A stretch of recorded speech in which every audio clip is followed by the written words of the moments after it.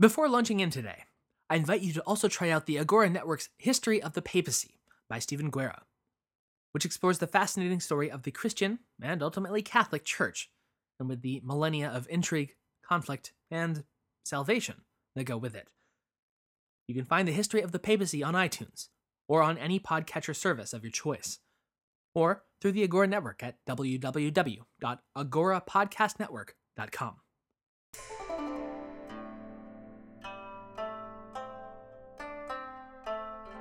Hello, and welcome to the History of China.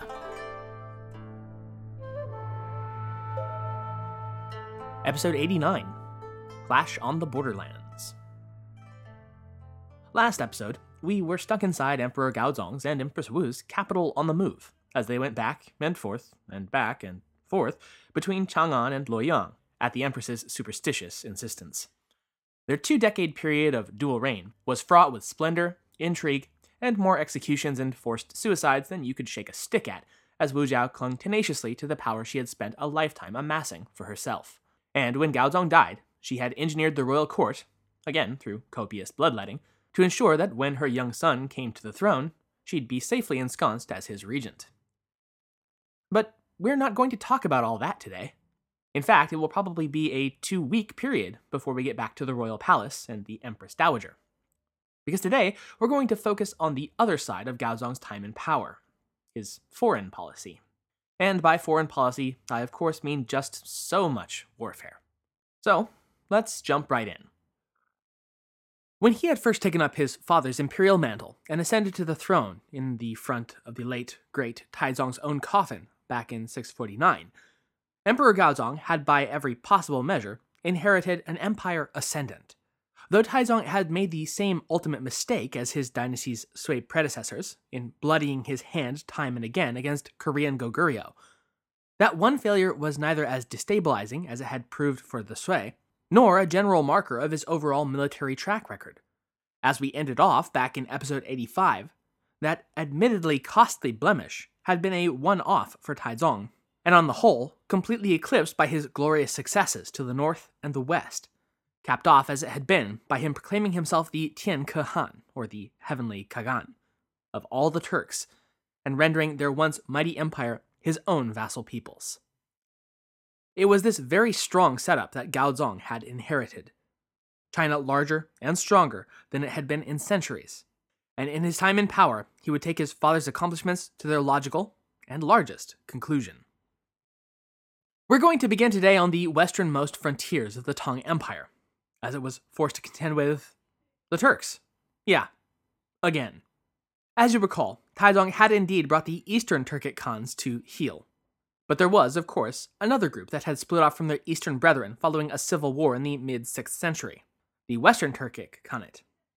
This was the name given by the Chinese, or as they rendered it, the Shi Tuje.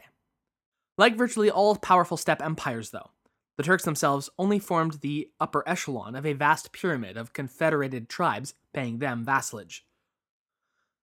These sometimes wildly different peoples were made up of tribal groups, some of which might sound familiar, including the Oguz, the Onoq, Khazars, Uyghur, Uyghurs, and probably most familiarly, the Bulgars, and even the Huns. Their name for themselves appears to have been the Onoq, which translates as the 10 arrows, an arrow being a reference to what they called their political and military subdivision within the Khanate.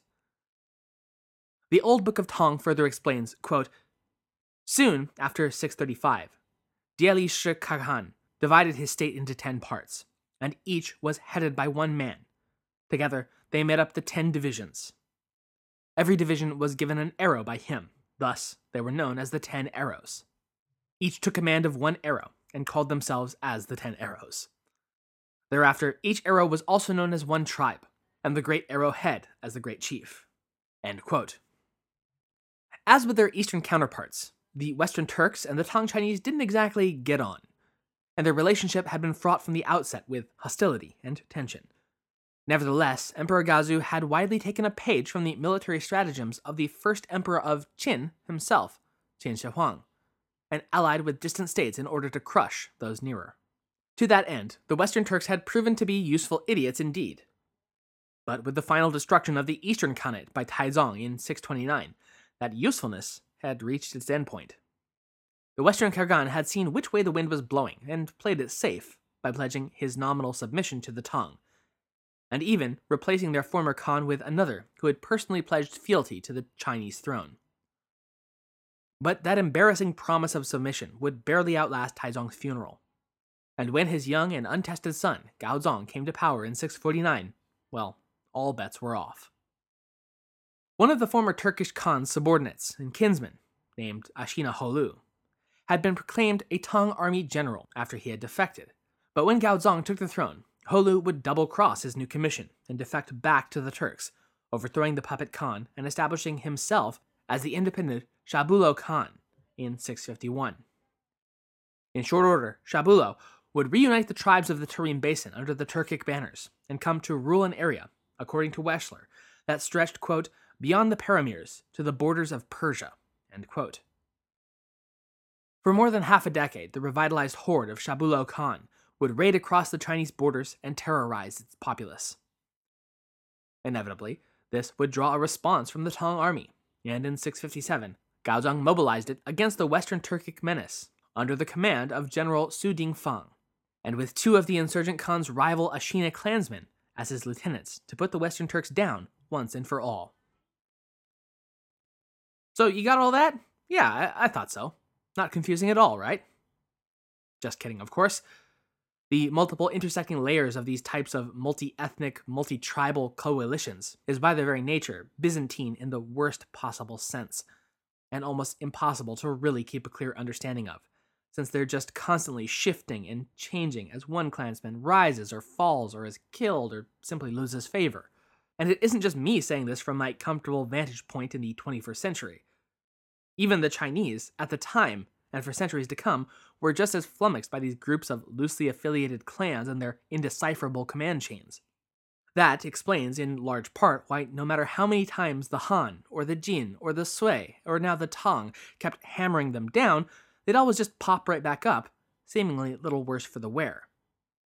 Jonathan Karam-Skaf writes in his book, Tang China and its Turko-Mongol Relations, quote, from the perspective of the Tang court, tribal management could be a headache that entailed discerning the intentions of various frontier military commanders and Turko-Mongol chiefs, each with his own interests that might diverge from the court's. Negotiations were ongoing. End quote. So what could have possibly justified this sort of eternal negotiation with every single petty commander at every level of society for each little concession or point? Scaff continues, quote, the payoff, justifying the nuisances, was a ready supply of highly skilled cavalry available to meet military exigencies. End quote. In other words, the promise of horses and people really, really good at riding and fighting on them. So that's one of the big reasons why Tang China was so keen to secure the lands that were so far from their center of power. But back to the military campaign, though. General Su had been selected because, over the course of his long career, he had developed something of a reputation as a Turk Destroyer. He had risen to prominence as an officer of the Sui army more than 2 decades earlier, when the unit he had commanded had been the one to lead the assault against the Khan of the Eastern Turks, Dielishi Kaghan, thereby ending the Eastern Turks altogether. Nevertheless, it was a relatively small force that Su now would be commanding against his Western foe, at least by Chinese standards. And it perhaps numbered only about 20,000 strong, with about half of that consisting of Uyghur auxiliary cavalrymen. That might sound potentially unreliable, but since the only way to really deal with steppe cavalry was with more steppe cavalry, there weren't too many other options. And regardless, the Uyghurs were smart enough to know that if they assisted the Tang and then won, their place within the Central Asian hierarchy would be vastly improved. This combined force of Chinese and Uyghurs would set out from Ordos, in modern Inner Mongolia, in March of 657, and they would make their way westward more than 3,000 miles. The journey would take some 8 months to complete, and would see them crossing some of the most inhospitable terrain on the planet. Even the snows of winter wouldn't halt their trek across the Asian interior, in spite of his subordinates' pleas to call a halt in this insane weather and just wait already for spring to continue the march. In response, General Sui was recorded as saying, according to René Grousset's absolute tome on Central Asian empires, the Empire of the Steppes, quote, "The fog shed darkness everywhere. The wind is icy. The barbarians do not believe that we can campaign at this season. Thus, let us hasten to surprise them." End quote. The Tang army would catch up to the Turkic Kaghan's force in late November along the Irtysh River at the foot of the Altai Mountains, where the modern borders of China, Mongolia, Russia, and Kazakhstan all converge. Tang scouts reported back to General Sui that they were badly outnumbered, perhaps as much as 5-1, with estimates of the Turkic force as high as 100,000 cavalrymen. So a frontal assault was right out of the question. Instead, Sui would have to rely on ambush. While the bulk of the army would hide in waiting, General Sui dispatched a small contingent of troops to act as bait and draw the Turkic cavalry in. The Turks duly obliged and gave chase to what must have seemed to them easy prey, only to have the entire force of 20,000 Tang and Uyghur troops descend upon them without warning and from all sides. Now, given how little I've been able to find on the specifics of the Battle of Irtysh River, it seems to have been almost over before it begun. Taken completely by surprise, the majority of the Turkic forces were either killed outright or surrendered, while Shabulou Khan and a small contingent managed to break off and retreat. That flight wouldn't last long, though. Specifically, it would last just long enough for the defeated Khan to reach the city of Tashkent in modern Uzbekistan. Rather than welcoming the warlord, the residents sensed that now was their chance to rid themselves of their Turkic overlords, and thus turned on the Khan and took him prisoner, and the next day handed him over to the pursuing Chinese force, to be brought back to Chang'an to meet his fate.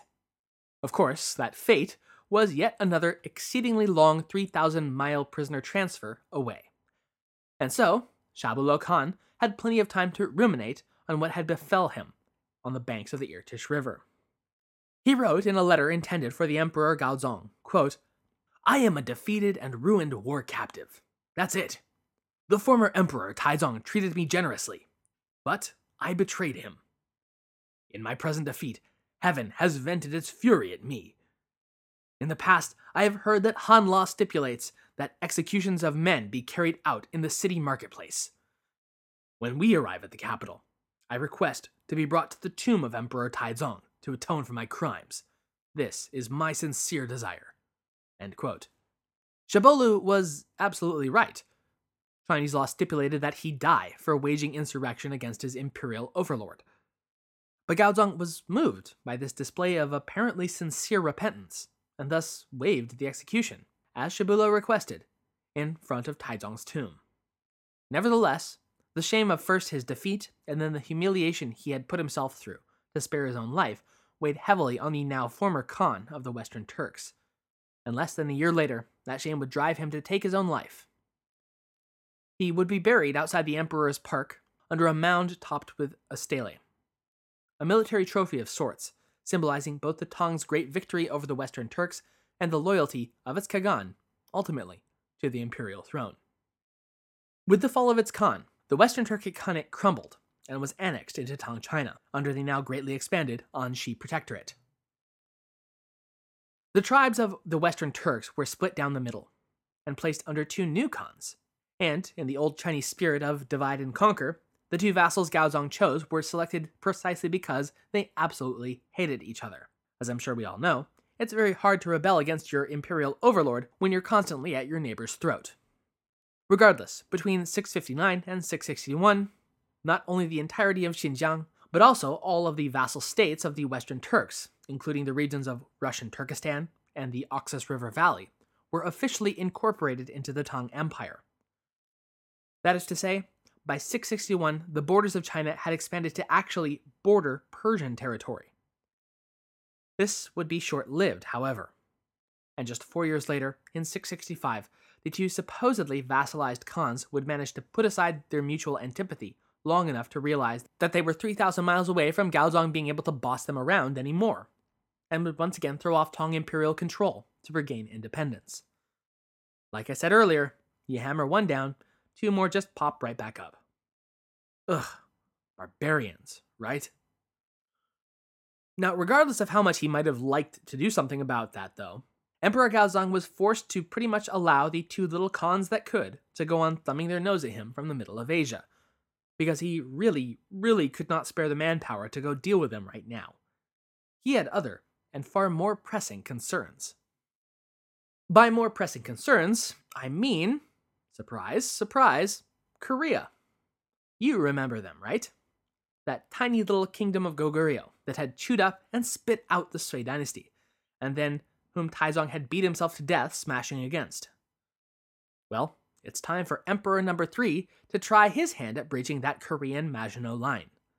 Let's see how that pans out, shall we? But seriously though, I've been re-listening to Dan Carlin's series on World War I, the blueprint for Armageddon, on my commute, and it struck me how very similar the feel of the Western Front seems to the war with Goguryeo. Massive forts manned with thousands of troops, massive columns of soldiers and supplies delivered to the front lines through huge technological innovations, and above all, a seemingly static, largely unchanging battlefront that sees wave after wave after wave of soldiers die by the thousands to take and then retake again in battles that are as titanic as they are benumbing in their sheer repetitiveness. The Tang-Goguryeo line of conflict is, at least in its broadest strokes, a lot like a medieval Western Front. I realize that it's far from a perfect comparison, but it's one that stuck with me. Anyways, pulling away from that little flight of fancy, at least for now, let's recap the Korean situation. As you may recall, hostilities had recommenced between Goguryeo and Tang when the old king had died, and the new king was then overthrown and killed by a military dictator named Yong Gaosong.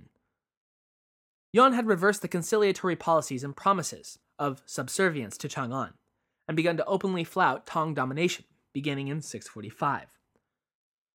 Personally offended at this, and also wishing to finish what his father had begun, Gaozong effectively inherited Taizong's obsession with bringing the offending Korean kingdom to heel, though he would, wisely, pursue a rather different strategy than either of his forebears.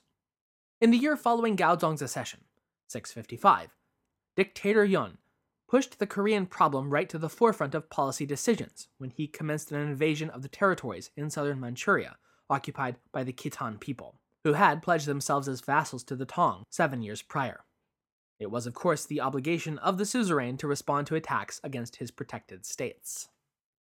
But the push towards recommencement of hostilities had actually been in the works behind the scenes for years at this point, and pushed by a seemingly unlikely source, the smallest and youngest of the Korean kingdoms, Silla, at the direction of its queen regnant, Jindok.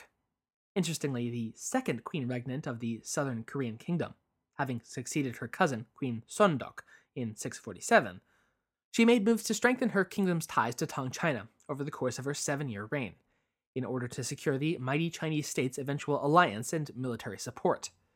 Queen Jindok personally composed a poem to the Emperor of Tang, which was composed of a 5-character verse titled Pae-yong Song, meaning the Song of Great Peace. She sent the poem, wrapped in a piece of silk brocade, to Emperor Gaozong through her envoy, Kim Bop-min, who later became King Munmu. The poem itself is about as big of a kiss-up as you might expect from someone seeking military aid.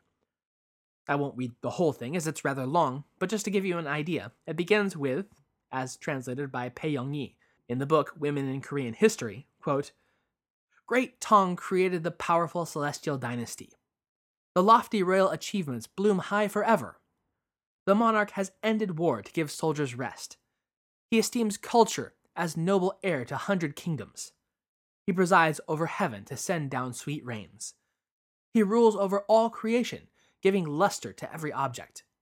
His deep benevolence matches only the sun and the moon." End quote. It goes on and on like that. It is essentially a love letter to Gaozong's imperial ego.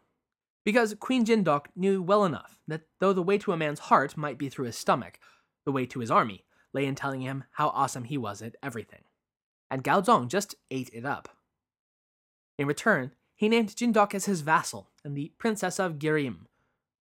It was a natural alliance and a win-win relationship, as both wanted to defeat the aggressively expansionistic Goguryeo, Tang for prestige and honor, and Silla itself for sheer survival.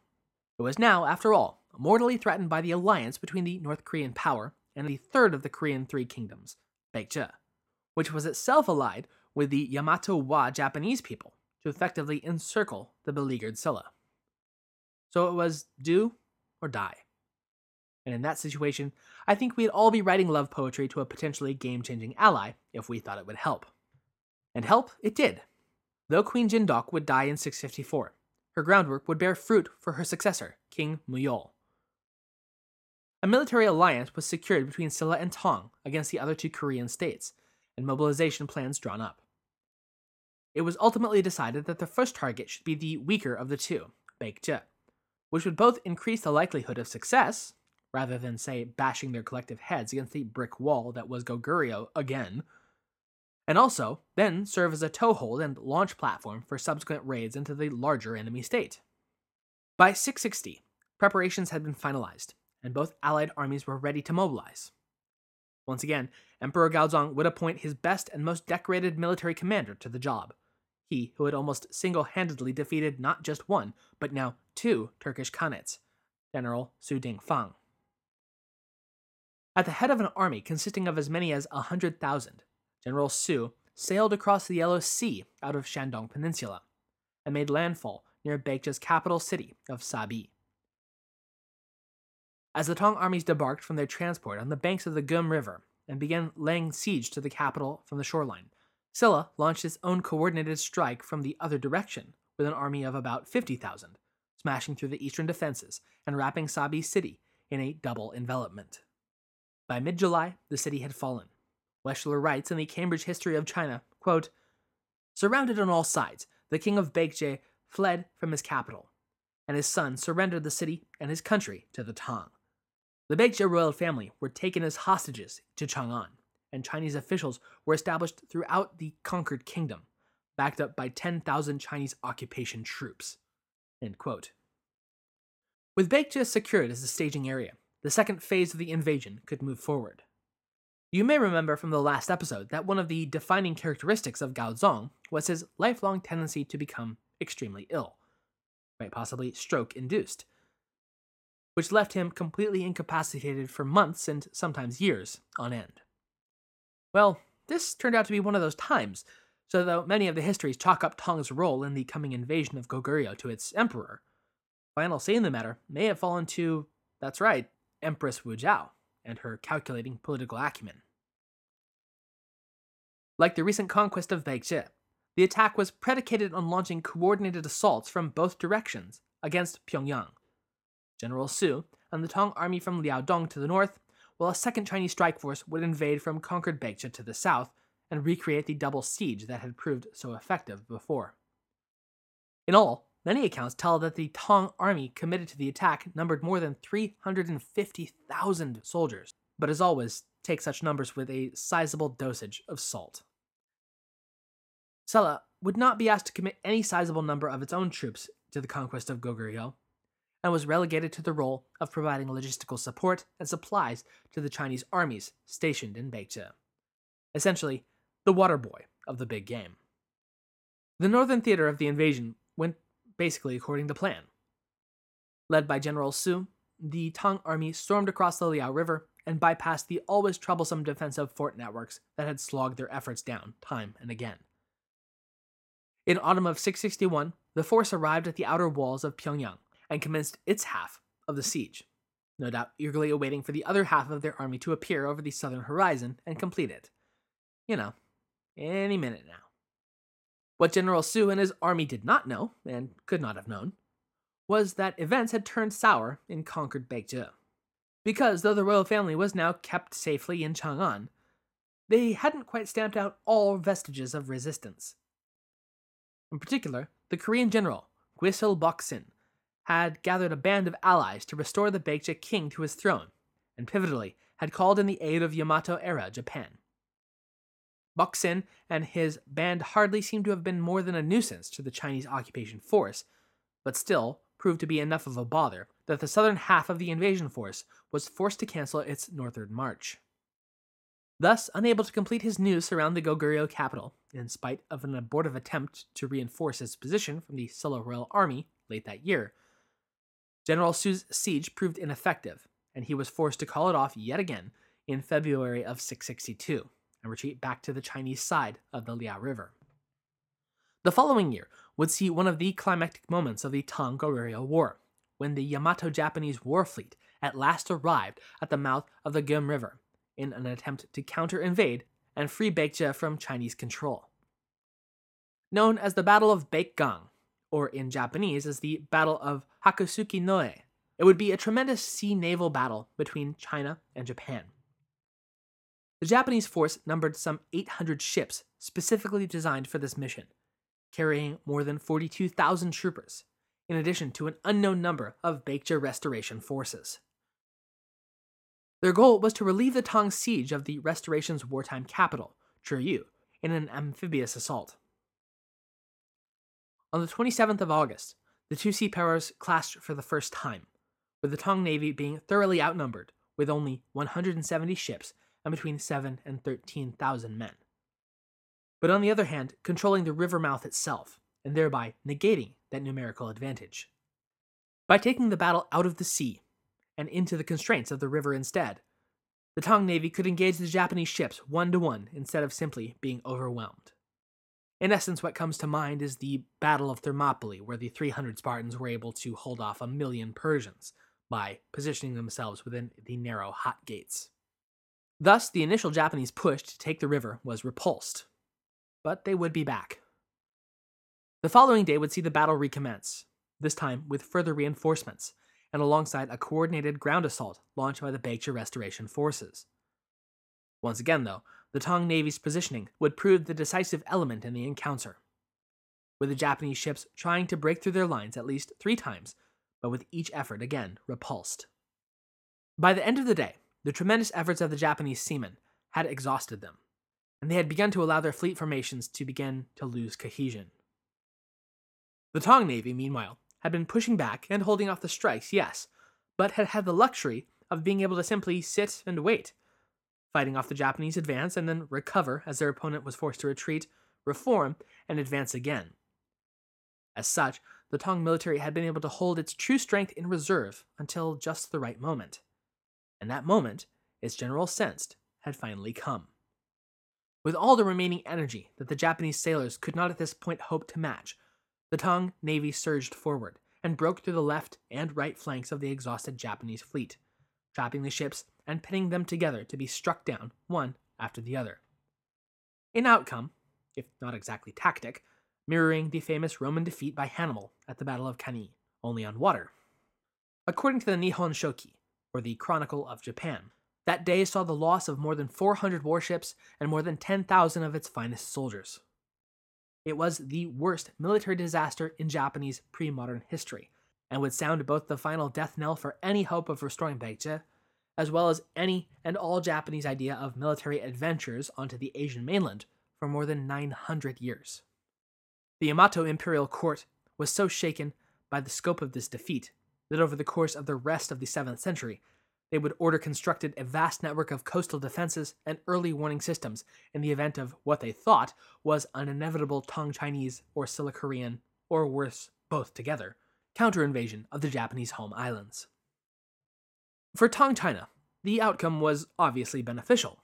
It now held uncontested control of the southern half of the Korean Peninsula, which it had now officially annexed and rechristened as the Protectorate General to pacify the East. For Japan, though, the reasons were rather less clear. Why exactly had they gotten involved again? What had they possibly hoped to accomplish?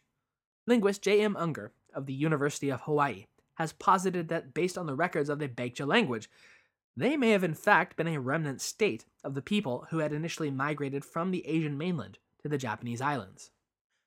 This idea seems to be supported by the fact that following the disaster at the Gum River, Baekje refugees were given the option of loading onto ships bound for Japan, and those who did were all given titles commensurate with those they'd held in Korea once they'd arrived.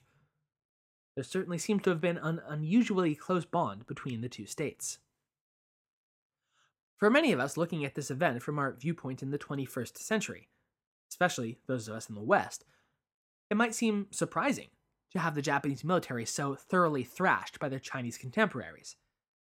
After all, Many of us think of the martial prowess of the samurai when we think of Japanese warfare. And of course, the massive invasion and occupation of mainland East Asia before and during the Second World War. From that perspective, it might seem odd that at the end of the 7th century, they'd be fearing that the opposite might come to pass. But that just goes to show the true distribution of military power at this time. The Chinese army has by this point not just years and years of combat experience for its individual soldiers, but an institutional history of large-scale international warfare stretching back almost completely unbroken for more than 500 years at this point. The Chinese military may have burnt out its professional military caste during the Warring States period, but the period of disunion had effectively turned the entire society into war-grizzled veterans. Moreover, Chinese armor, weapons, and construction techniques were just out and out better than their Japanese counterparts, who had doggedly been reforming their methods based on Chinese methodology for some time now, but still paled in comparison. In fact, the first high-quality replicas of Chinese swords would not even begin to be produced in Japan for another half-century at the minimum. What the Japanese were operating with at this point were just shoddier, lower-quality versions of the Chinese Jian and Dao blades. And it wasn't just weapons, but even more importantly, tactics and command as well. Organized infantry tactics, which had long been the norm in Chinese armies, were as yet undeveloped in Japan, and the fractious daimyo feudal system ensured that there was no cohesive command structure, with every lord commanding his own private force more or less as he saw fit. Much as the knightly lords of Europe would come to find against the unified Mongolian hordes of the 13th century, individual skill would be no match for united purpose. Baekje was destroyed, and Japan sent back to its room to think about what it had done for a few centuries. But the prime target was still yet to fall. Goguryeo yet stood fast, with its military dictator, Yon Gesomun, proudly flipping Emperor Gaozong the Bird from his fortress Pae-yong. Still, with its foothold in the south meaning that Tang China was no longer forced to rely on the notoriously treacherous and overlong land route of invasion through Liaodong, things had begun to look considerably more grim for the North Korean state. And then, no doubt much to Gaozong's surprise and delight, in mid-666, Yon Gesomun up and died at age 63. And that's when it all went straight to hell for Goguryeo. In the sudden vacuum left by Yon the Elder's tyrannical, despotic rule, his three sons all just jumped at each other's throats trying to fill the slot. Yon's designated heir eventually made the breathtakingly stupid decision that I'll defeat my brothers by asking China to take it back for me. And to this, China said, "Don't mind if I do." Weschler describes what happened next. Quote, "The Tang responded by mounting a massive land and sea campaign against Goguryeo, under the command of the aged Li Shiji. A large force from Silla joined the assault from the south. In the 9th month of 668, as the climax to a series of Tang victories, Li Shiji took the Goguryeo capital, Pyongyang, after a month-long siege, and took back to China with him some 200,000 prisoners, including the Goguryeo king, who was ceremonially presented at the tomb of Taizong. A Chinese protectorate with a garrison of 20,000 troops was set up to govern the conquered kingdom." End quote. And that, as they say, was that. Goguryeo, which had stood proud and independent for some 6 centuries, was at last no more, now instead rolled into the Tang's protectorate general to pacify the east. However, much like its huge territorial gains in the far west, Korea would not remain Chinese for long. Continued resistance to Chinese occupation would see a brief restoration of the royal household in 670, only to be snuffed out again 4 years later. Internal resistance, however, remained steadfast. Moreover, now with its 2 local enemies destroyed, the Kingdom of Silla was beginning to say, "Okay, yeah, thanks for the assist, China, but you can go home now." To which China, of course, said, "You don't seem to understand. I've already unpacked." And so, to this, Silla cut off the power supply. The material aid the Tang occupation forces had been receiving and relying upon from Silla this whole time to supply their efforts would quickly dry up, leaving the imperial court at Chang'an strained to make up for the loss. Relations between the erstwhile allies continued to chill as Silla overran the former Baekje territories in 676, prompting the Tang government to move its protectorate capital from Pyongyang back across the Liao River, thus essentially ceding the entire peninsula to Silla's control. The Goguryeo-Tang War was over, and just in time for the Silla-Tang War to begin. But that, as well as Tang's dealings with the dangerously expansionistic Tibetan kingdom of the 660s, will have to wait. Normally I would say until next time, but in this case, not. That's because the Chinese New Year is upon us once again, and the Year of the Monkey is fast approaching. So, given that we are more or less still in the period that the event actually took place, next time we're going to take a look at the most famous monkey in all of Chinese folk legend, Sun Wukong, the Monkey King. Or, as you Dragon Ball Z fans might better know him, Son Goku. What's that? He's not really history in just a 14th century fantasy novel? Pah! Fine. Well, then after my foray into flying staff-wielding simians, farm tool-wielding pig people, and dragon horses, we'll then discuss the real journey of the monk Xuanzang and his incredible trek across the wilds of India to bring back those holy Buddhist sutras. Thank you for listening.